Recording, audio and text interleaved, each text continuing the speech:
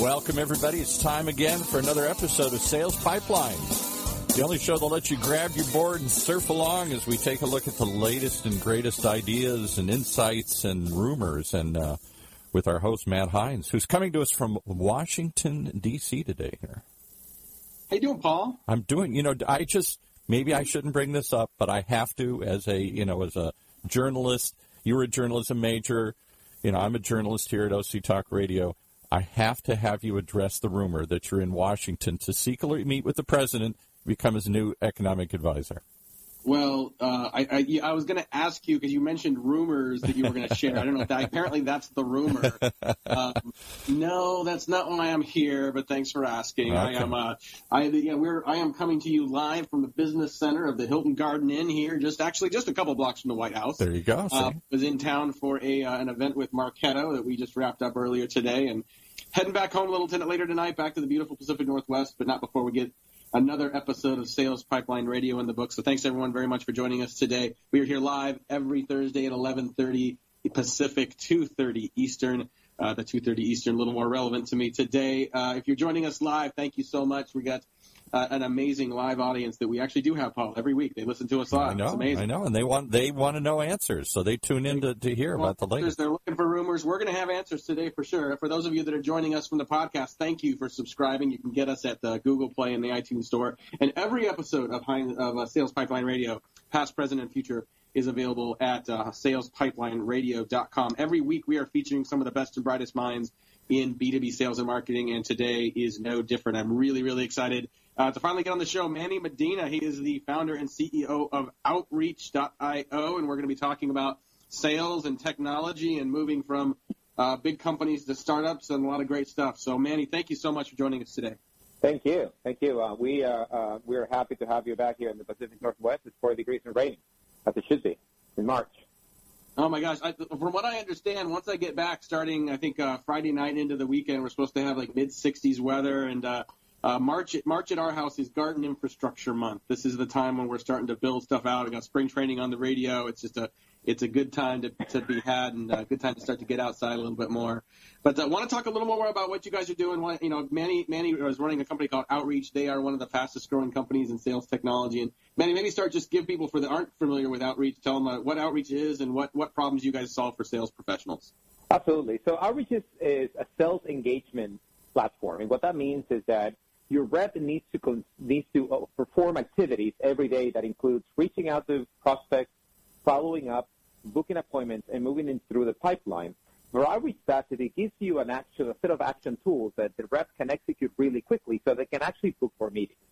So imagine a rep that needs to make a few phone calls and then follow up with an email and then follow up with another phone call.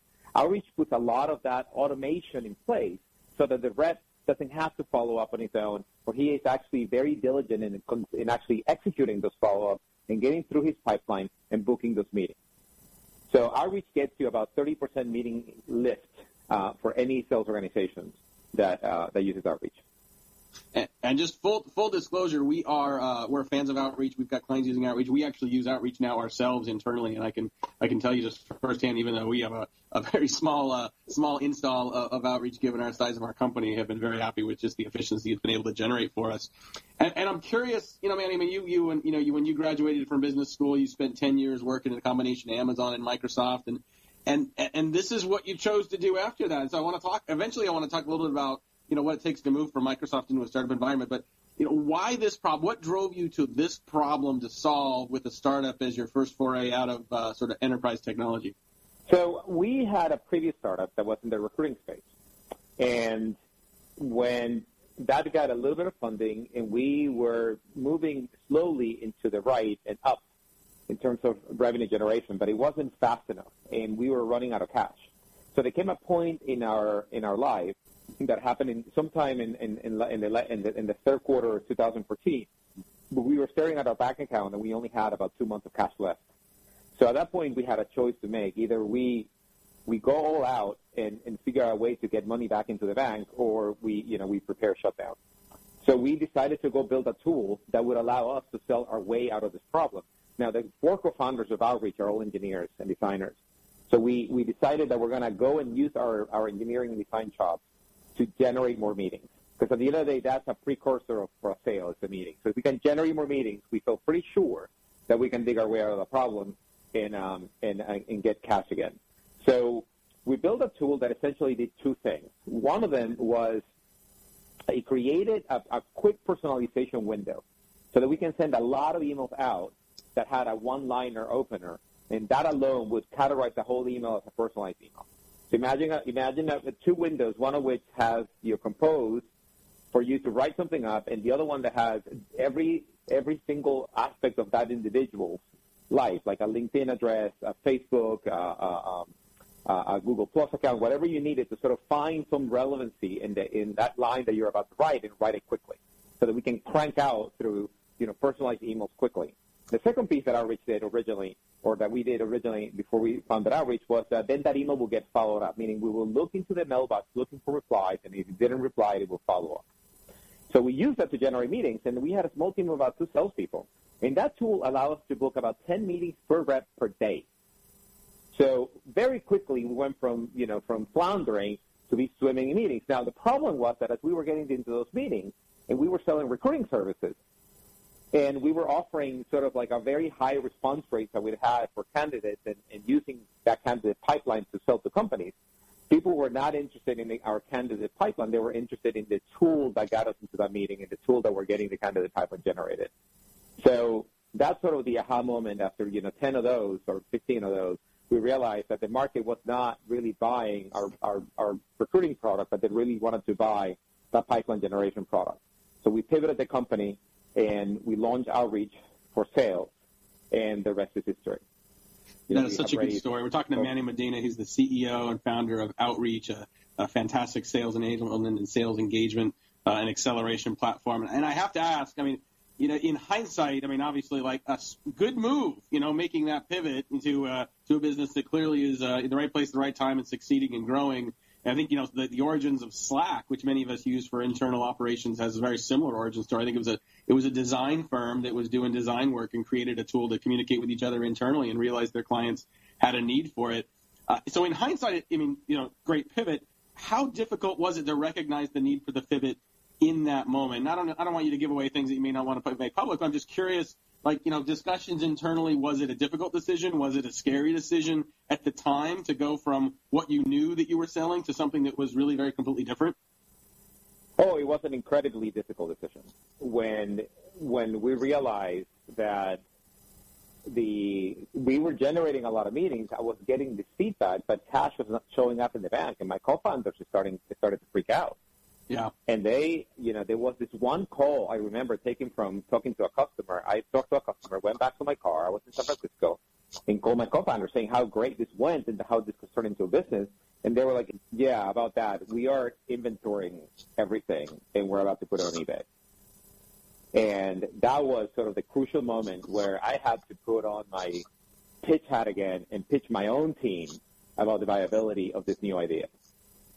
And that was one of the hardest things I had to do in my life, because I had to convince them that even though we didn't have any cash, and even though we have to put a ton of effort into turning this into a forward-facing product, because the previous product was not customer-facing yet, so that the biggest asset that we really had was a group of 4 very talented individuals with a great idea in an enormous market. And that is a dream come true for any investor. We just needed to go and execute.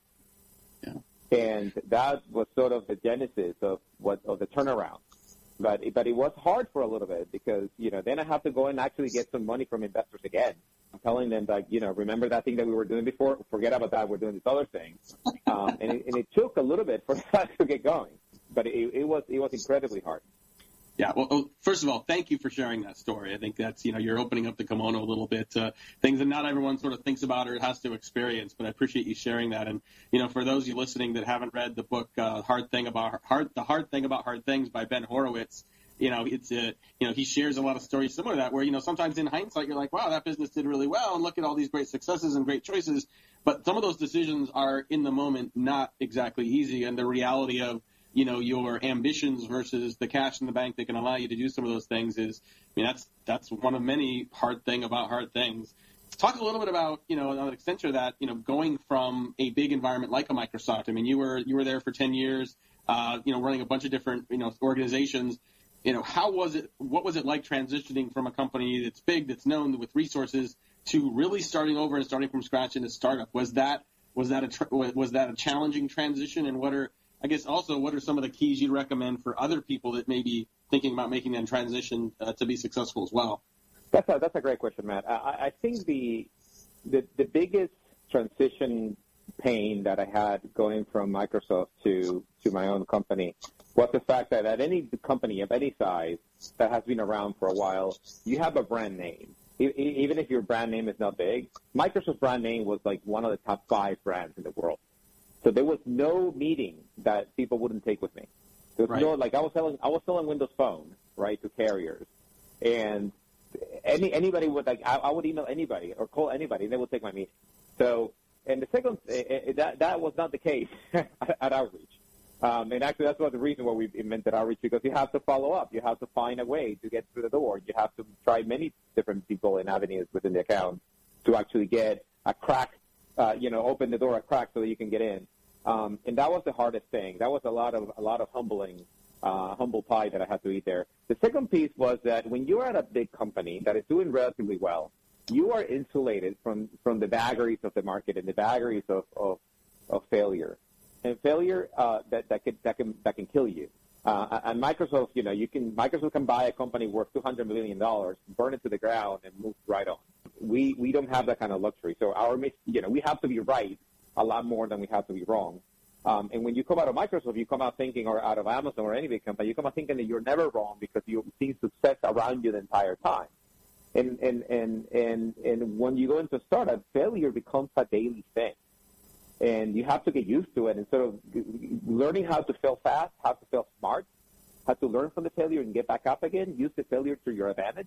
That was the biggest learning and biggest transitioning point of me coming out of Microsoft into our own environment.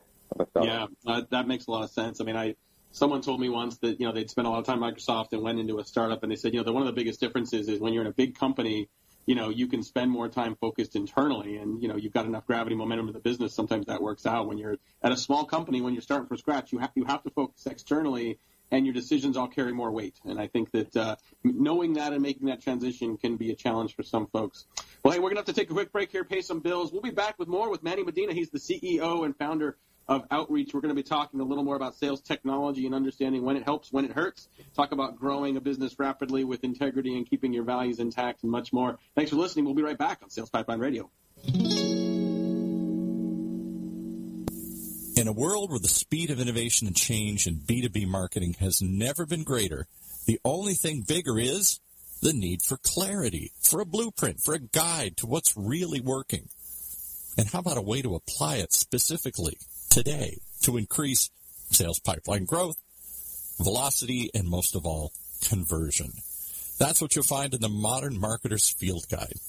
And amazingly, you can download it for free. HeinzMarketing.com, just like it sounds, HeinzMarketing.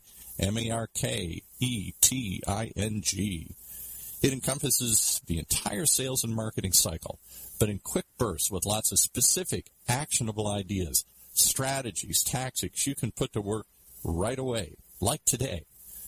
The loaded table of contents helps you narrow in and tackle a problem. And it's something you can come back to over and over again as a reference guide. Why not download your free copy of the Modern Marketer's Field Guide? It's free. HeinzMarketing.com, just like it sounds. HEINZ Marketing.com. All right, back to Matt and his guest from deep within the belly of the beast, inside the Beltway. Inside the Beltway, the belly of the beast. It is a nice day here, but freezing as I look out the window and see everyone walking by with their stocking caps. It may be spring training. It may be warmer weather somewhere, but definitely not here, not yet. But thank you very much, everyone, for joining us, coming back to Sales Pipeline Radio. We have some great guests coming up over the next couple weeks. Next week, we will have Jonah Kai Hancock. He is the Vice President of Marketing at Tune, a great little startup in Seattle. We're going to be talking about marketing technology and a little bit of account-based marketing. They have They're one of the most aggressive adopters of sales and marketing technology that we know, and they've got a pretty interesting framework for how they not only evaluate technology but also ensure its success inside organizations. So excited to have Jonah Kai. And then following week, we have Allie McPhee. She is the founder and CEO of a company called Stick. She is integrally involved in their sales process. She is also an improv specialist. She's taking classes and doing a lot of improv work. So we've been talking about with the intersection of improv, startup sales, and the role of improv skills in the sales process as well. So much more coming up on the next couple of weeks of Sales Pipeline Radio. More today with Manny Medina. He's the CEO of Outreach. And full disclosure, we are a Outreach user. We are a happy Outreach user. It's amazing how quickly, once we got it on board and got it integrated, it's amazing how quickly it just became part of our process and part of the way we're sort of helping to get more engagement from prospects and as well as from customers and partners. It's been fantastic. I think a lot of people, Manny, look at technology and, they see the opportunity with a lot of these tools, but I've also seen people that have increasingly indicated a little bit of a backlash on technology, wondering if some of it can be counterproductive. If there's some technology that people adopt that actually, because of what it takes to use that technology is counterproductive to the results. What should companies be looking for? What should sales leaders be looking for in platforms to ensure they're getting results and ensure that it's additive to their productivity versus negative? That's a great question. My advice to sales leaders out there is that they should have a process in place. They should have a playbook that has some degree of adoption and understanding throughout the organization before they start getting heavy on technology. Where we see technology go sideways is when they bring us in or they bring whatever vendor in, and without knowing what they want to accomplish with it. What is that they're looking to lift? What is that they're looking to stop doing? What is that they're looking to optimize? And in the context of what is framework. So pick your framework. So for instance, we recently did some training with Commando the messaging from Force Management, and now that gave us a framework for us to start deploying our assets all the way from product into our product marketing team, into our enablement team, into our sales team, and et cetera. And that at least puts a little bit of guardrails into how we operate. The same thing should be done with any organization, be that challenger or be that some private coaching, whatever you need to sort of create the persona that you're going after, how they like to be communicated, what experiments you're going to run, and how you're going to sort of get to that customer needs to be in place before you bring any technology partner. The technology is just going to put a rocket booster to your current process. It's not going to make the process. It's not going to teach them anything. What it's going to do is going to make them faster and better at what they're already doing.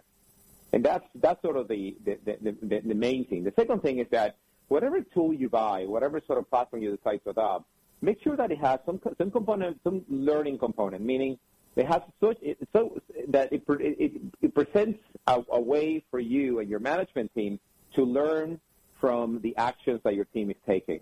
Meaning, if the tool is helping you do X, Y, or Z better, phone calls better, emails better, or asset management better, or document management, or closing pipeline, whatever it is, make sure that you can measure different plays within that framework, so that you are constantly improving. And make sure that you spend time understanding, what is that you're doing and why is that you're doing it.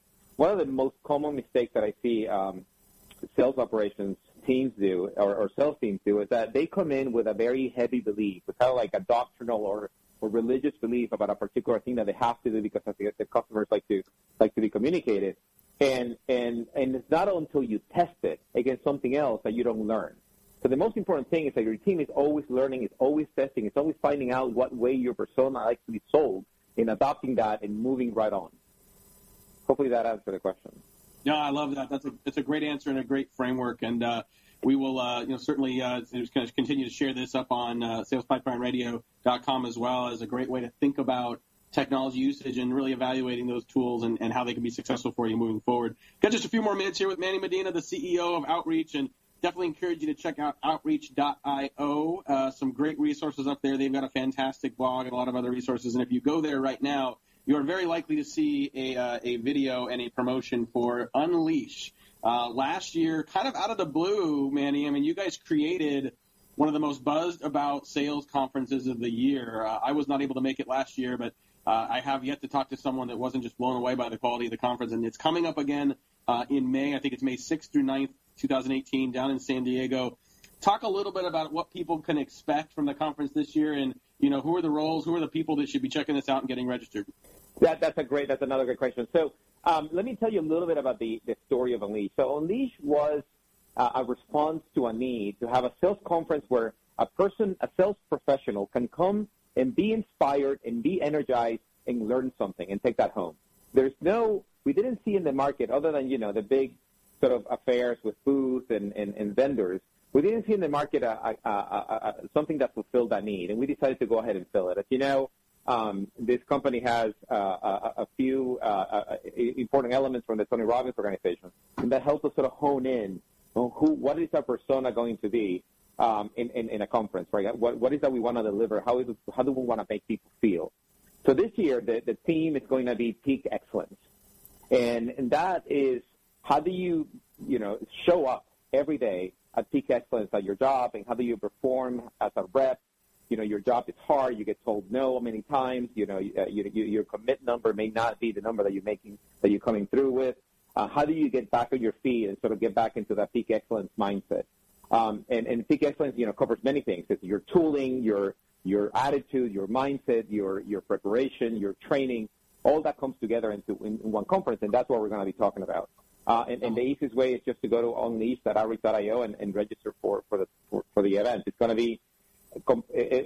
be mind blowing. So as you know, we have signed up the Navy SEALs to come into training every morning, and we have signed up Jocko Willink, the author of Extreme Ownership, to come and give us a talk. And this is mixed in with a new outreach releases, such as Outreach Amplify, our new machine learning platform, and a number of other things that it's just going to be bigger, badder at than last year. I love it. Yeah, I'm definitely looking forward to being there with you guys this year, and it sounds like you guys have a lot of exciting stuff coming up. So definitely check out unleash.outreach.io, or just go to the outreach.io homepage and you can find more information, register there. You're talking about sort of peak mindset. I know this is something that that bleeds over into your organization as well, and you guys have grown very quickly, taken advantage of the market opportunity. But I know that with that rapid growth, it's been important for you to grow with integrity and to grow with with values and maintaining a good culture. Talk a little bit about what it takes to build and maintain an ideal culture in the midst of aggressive growth. That isn't always an easy thing. No, absolutely, and actually that is the first thing that breaks with rapid growth, if you don't mind it. And a couple of things that I think we did right is that we gather our early team back when we were about 50 people, and we gather as many of people as we could into our room, and we decided to sort of list what are the core values of this company, what are we going to stand for, who are we going to be.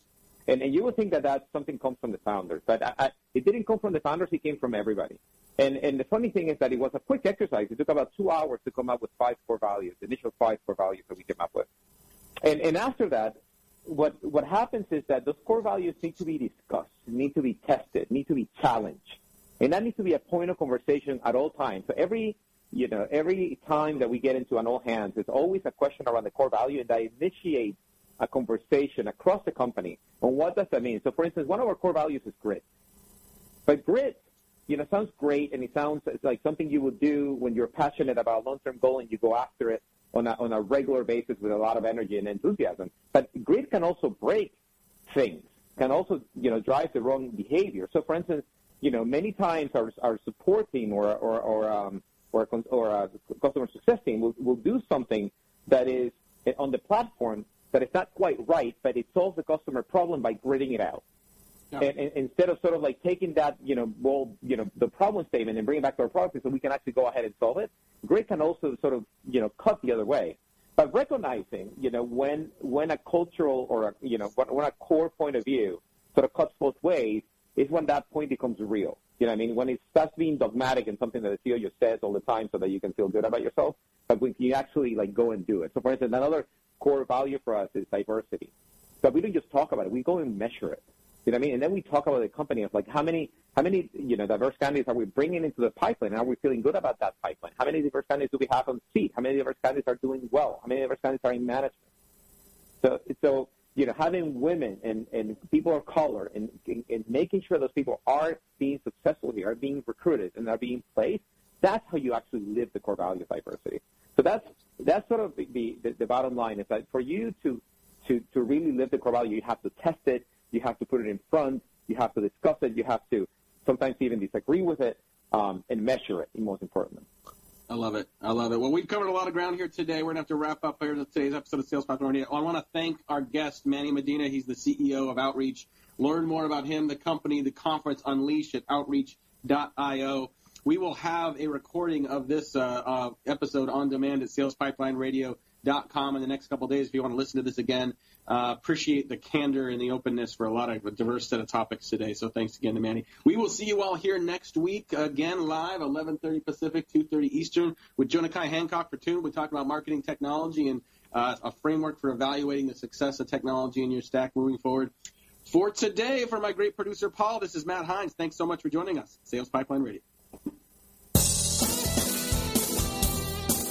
You've been riding along on the Sales Pipeline from your good friends at Hines Marketing on the Funnel Radio channel for at-work listeners like you.